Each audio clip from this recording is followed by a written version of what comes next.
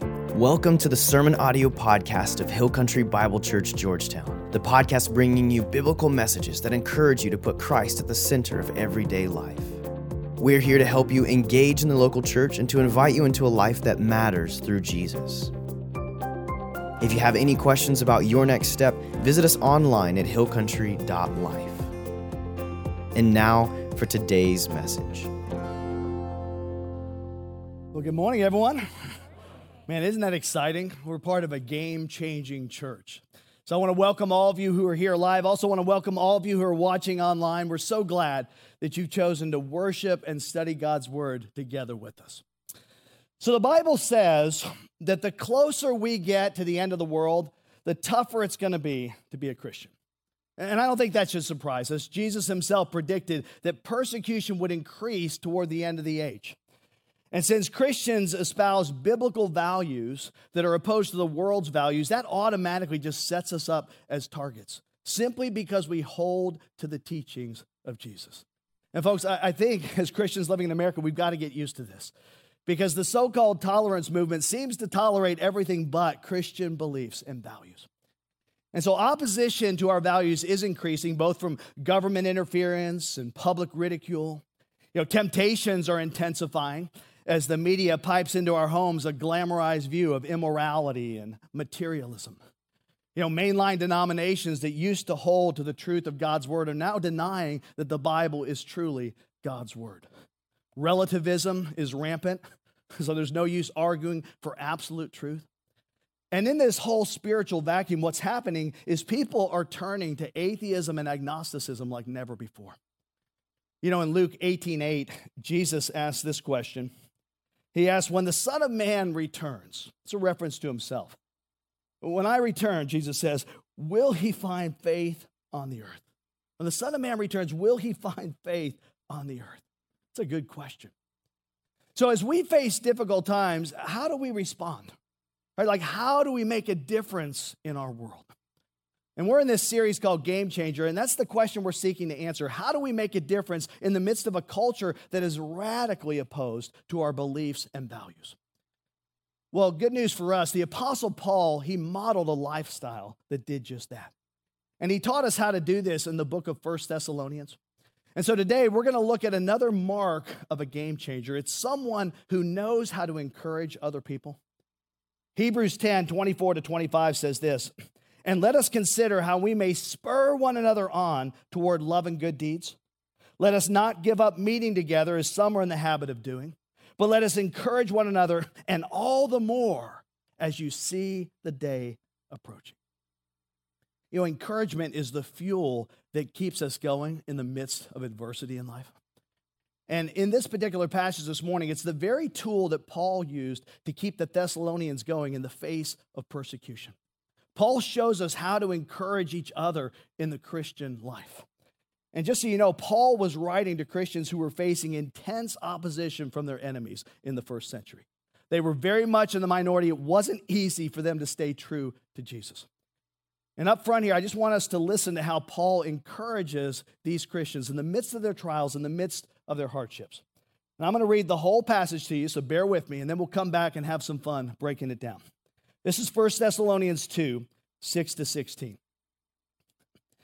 Paul says, as apostles of Christ, we could have been a burden to you, but we were gentle among you, like a mother caring for her little children. We loved you so much that we were delighted to share with you not only the gospel of God, but our lives as well, because you had become so dear to us. Surely you remember, brothers, our toil and hardship. We worked night and day in order not to be a burden to anyone while we preached the gospel of God to you. You were witnesses, and so is God, of how holy, righteous, and blameless we were among you who believed. For you know that we dealt with each of you as a father deals with his own children, encouraging, comforting, and urging you to live lives worthy of God, who calls you into his kingdom and glory. And we also thank God continually because when you received the word of God, which you heard from us, you accepted it not as the word of men, but as it actually is, the word of God, which is at work in you who believe. For you, brothers, became imitators of God's churches in Judea, which are in Christ Jesus. You suffered from your own countrymen the same things those churches suffered from the Jews who killed the Lord Jesus and the prophets and also drove us out.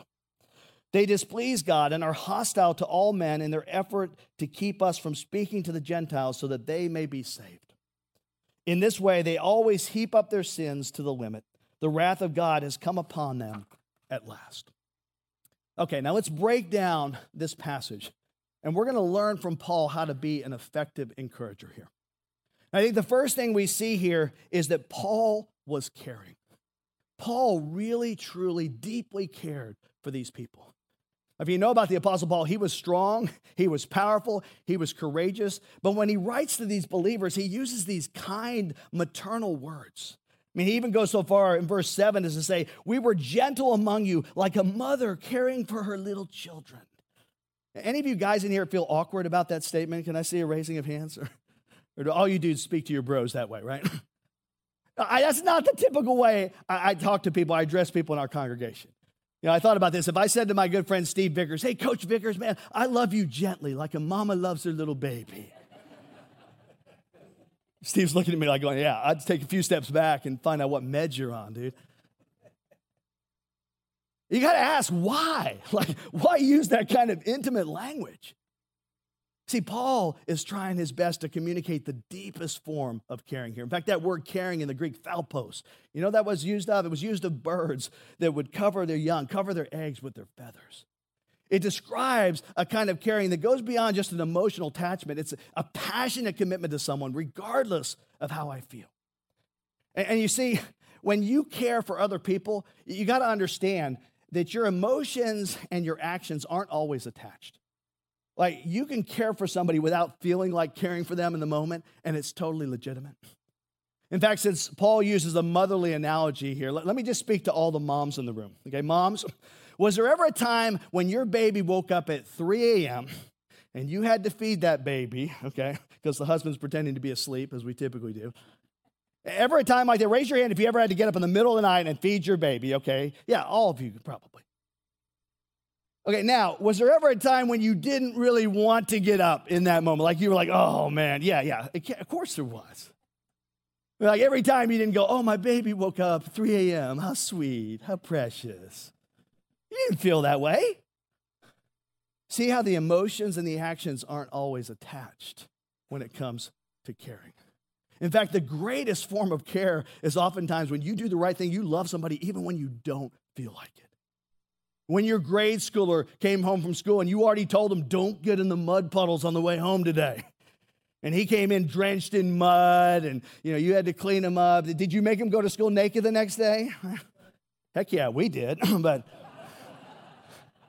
okay, most of you didn't. I didn't see any hands.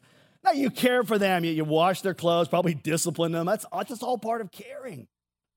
You see, whether it's people in your family, your friends, your coworkers, it's important to realize that real care is when you act it out.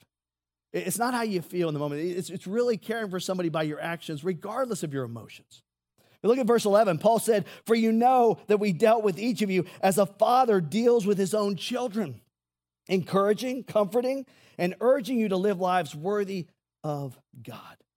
See, Paul wasn't just talking about an ooey-gooey, sentimental kind of love. He's talking about the kind of sacrificial love a dad or a mom has for their children. Verse 8 says, we loved you so much that we were delighted to share with you not only the gospel of God, but our lives as well, because you had become so dear to us. See, true care is going to cost you a part of your life. And did you know that God is busy sovereignly designing all the experiences you go through in life to help you encourage others? 2 Corinthians 1:4 says, God comforts us in all our troubles so that we can comfort those in any trouble with the comfort we ourselves have received from God. One of the reasons God has you going through trials and tribulations, tragedies in your life is so that you can then turn around and comfort somebody else. It's so that you can take that experience that you have and you can be a little more understanding, a little more compassionate, a little more helpful to someone who's going through a similar trial. I know when Wendy and I first got married, we knew some couples who had been through the tragedy of a stillborn child. But it wasn't until Wendy and I lost a child between Nick and Nate that we could truly minister to those parents on a heart-to-heart level. I mean, once we experienced it personally, all of a sudden, we knew how to offer encouragement. We knew how to be compassionate toward those parents who were going through such a devastating time. See, there's something about having been there and done that that makes you better equipped. Well, Paul could encourage these Thessalonians in their persecutions because he'd been there. He'd done that. He'd been beaten. He'd been thrown in prison. He knew what they were going through. And I think when we go through tough times, this should be a lesson for us, right? Not to let that make us more bitter, but to soften our hearts, make us more compassionate toward people who are going through a similar trial. And if you really want to up your game in the caring department, pay attention to this. You've got to look around and pay attention to the needs of people around you. See, Paul was alert to the needs of these people in Thessalonica. Look at verse 9. Surely you remember, brothers, our toil and hardship. We work night and day in order not to be a burden to anyone while we preach the gospel of God to you. See, Paul was aware that the Thessalonians, they're struggling financially. And if he accepted a salary, that would have put an undue burden on them. They would have had to work harder for him to stay there. So being sensitive to their situation, he moonlighted as a tent maker to pay his own way. See, a good encourager is someone who's perceptive about what other people are thinking, other people are feeling. And I know, some of that is just a gift. Like some of you, just based on your personality, some people just instinctively know how other people are feeling. But I'm also going to tell you that this can be learned. And here's a little tip for you. Always be on the lookout and catch people doing things right. Catch people doing things well.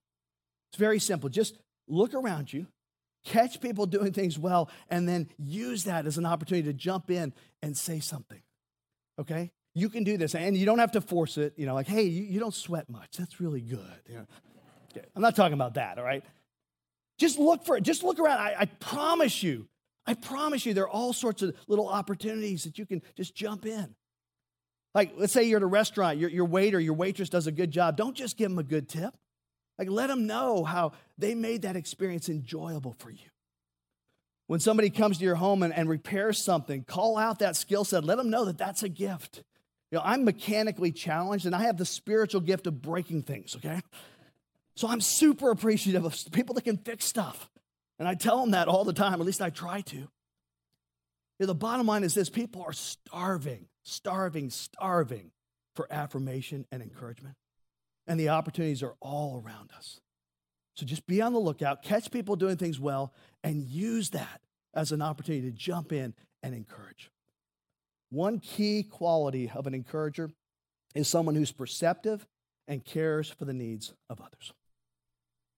Okay, another key quality of an encourager is when that individual is righteous. We can encourage other Christians through our lifestyle. Look at verse 10.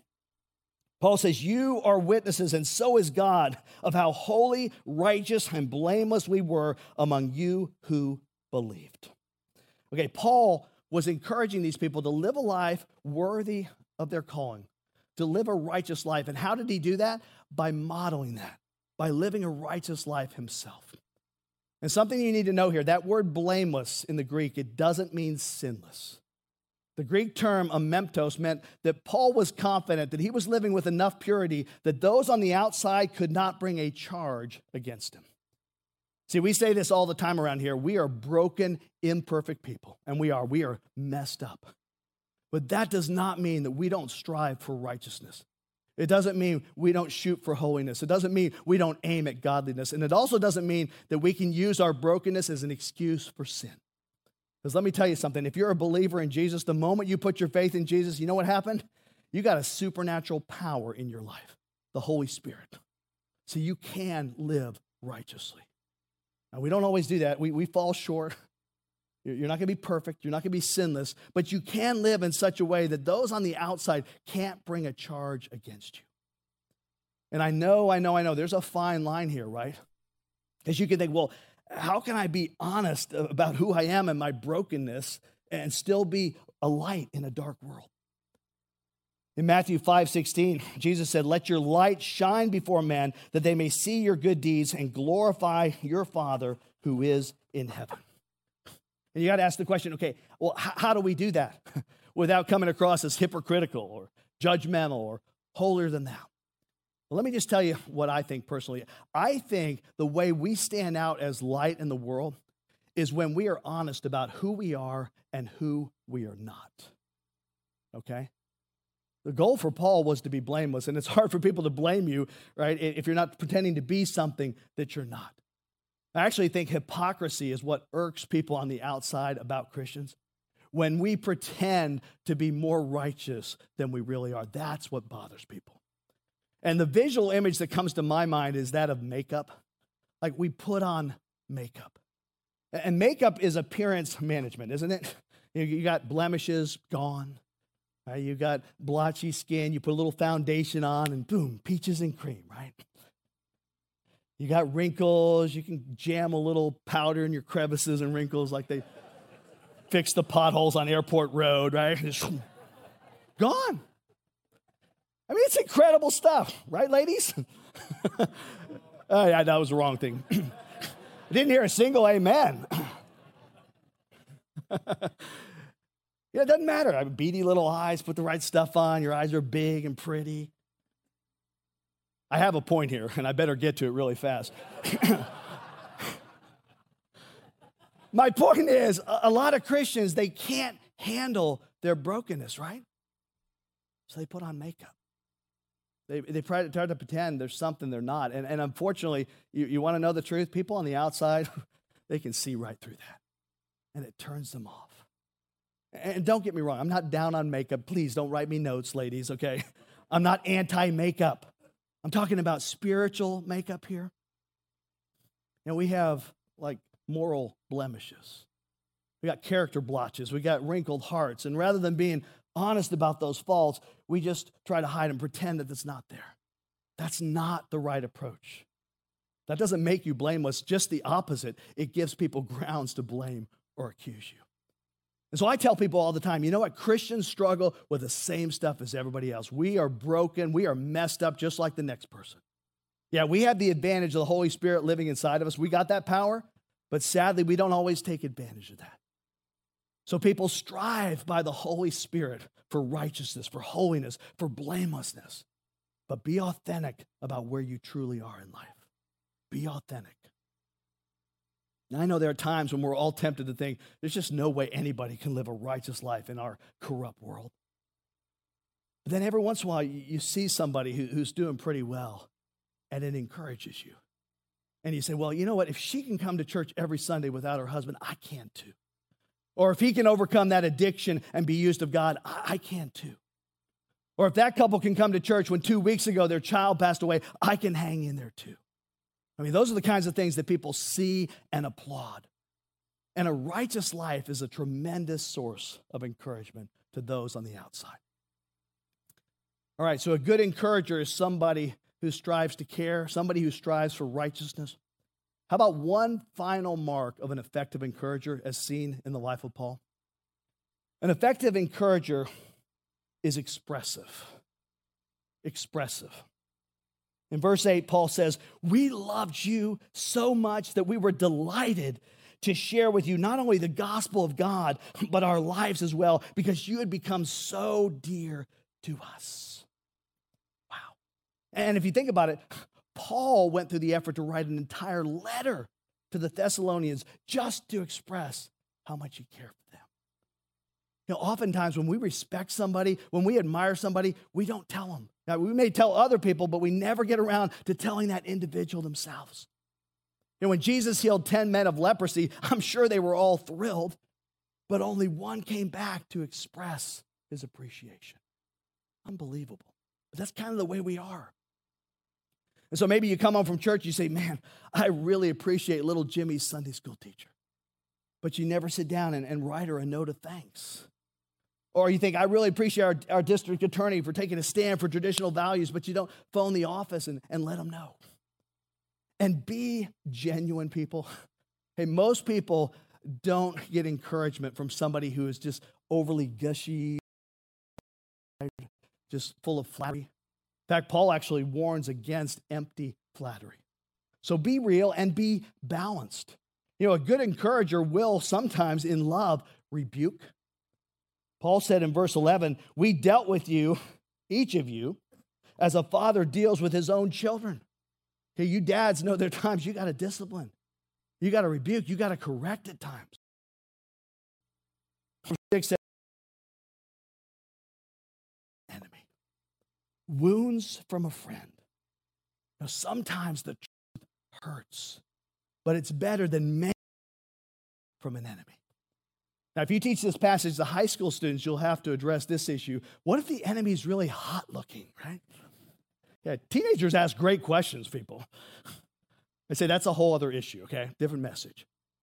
But if somebody corrects you in love, and then they come back later and they give you a compliment, what does that do? That boosts you up. Why? You know why? Because you know they're telling you the truth. You know that. Another key piece of advice is be on the lookout for people who are not in the limelight, who rarely get encouraged. Oftentimes, it's the behind-the-scenes people that are the most valuable, but the least appreciated. Years ago, a man by the name of Casey Jones was the coach of the Boston Celtics, and he was known as a great encourager. But whenever a player would do something spectacular, he would never say a thing. And finally, one day, his star forward, Kevin McHale, said, "Coach, why is it when one of us does something amazing, you don't say anything?" And Coach Jones said, "Well, you do something spectacular. You got 15,000 fans cheering you on, patting you on the back. But when you need a friend most is when nobody's cheering you on. So pay attention to the people nobody cheers on. Catch them doing something well, encourage them. Let me tell you this, if you can, write it down. It's always nice when somebody verbally compliments you, but it's doubly nice when they take the time to write it down, where you can read it and go, wow, they took the effort to write this to me. That's pretty cool. And people, they hold on to notes of encouragement, maybe reread them when they're discouraged. And we all get discouraged, right? If anybody tries to tell you they're never discouraged in life, they're not ultra spiritual, okay? They're either ultra lying or ultra deceived. And we all get discouraged, every one of us. And folks, this goes both ways. We have to learn how to give encouragement well, but sometimes we have to learn how to receive encouragement well, don't we? To accept it when other people try to encourage us. Take a look at verse 13. Paul says, "And we also thank God continually because when you received the word of God, which you heard from us, you accepted it not as the word of men, but as it actually is, the word of God, which is at work in you who believe. For you, brothers, became imitators of God's churches in Judea." You know, the Thessalonians, they were excited. They were encouraged by the words that Paul and his companions brought to them. They recognized that these priceless truths were coming from God through Paul. So they received encouragement well from Paul. And you know what that did? It encouraged Paul. It pleased Paul. When we receive encouragement well, then it encourages the encourager. And then there's kind of a cycle of encouragement that takes place. Yeah, Jesus said it's more blessed to give than to receive, but somebody has to receive. So if someone tries to build you up, if someone hurts you, don't put them down for that. Like, have you ever gone to somebody and said, "Man, you did that really well. That was great." And they're like, "Nah, it sucked. That was terrible." Right? How does that make you feel? You feel kind of rotten, right? You're like, well, maybe I wasn't very perceptive. But if you go up to somebody and say, "Hey, good job," and they say, "Thanks for noticing me. I appreciate you calling that out. That really boosts me up." Well, in that interaction, you as the encourager get encouraged. So folks, don't be so insecure or self-conscious or so proud that you can't accept encouragement from other people, okay? That you can't let people know when you're encouraged. A good encourager receives encouragement well. Like never before, I think this is a time when we need to spur one another on to love and good deeds and encourage one another all the more as you see the day approaching. And the Apostle Paul, he left us a beautiful example in this passage today of how to be an encourager. It starts by paying attention, being perceptive to the needs of others, and jumping in and caring.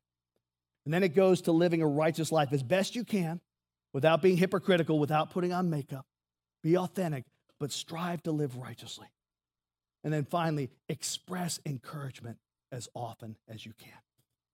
Okay, those are the marks of an effective encourager. Somebody who can be a game changer in this world. Pray with me. Lord, I'm so grateful for the model of Paul and how in this passage today we see, it just exudes from Paul, how he cared, how he lived his life righteously, how he expressed encouragement. God, if we can begin by the power of the Holy Spirit to implement these things in our lives, we can make a difference in this world, just like Paul did. So God, I pray that you would help us, but help us to desire this, first of all. And maybe we're not naturally, intuitively able to figure out how people are thinking or feeling in the moment, and we've got to pay extra special attention to what's going on around us. But God, I pray this week you would give us opportunities to do that. And then when that door opens, that we would step in and care and give a word of encouragement. Lord, again, thank you that as we go through this incredible book in your word, there are so many truths that are applicable to us today. I pray that we would take these things and run with them. In Jesus' name, amen. All right, so as you guys leave today, here's my encouragement to you. This week, find at least one person that you know who needs a word of encouragement, and come up with a creative way to do that. Maybe it's writing them a note, maybe it's complimenting them in front of another person, but you can do that. As you leave the doors today, as you walk out there, go be an effective encourager. Go be a game changer in this world. Have a great week, people.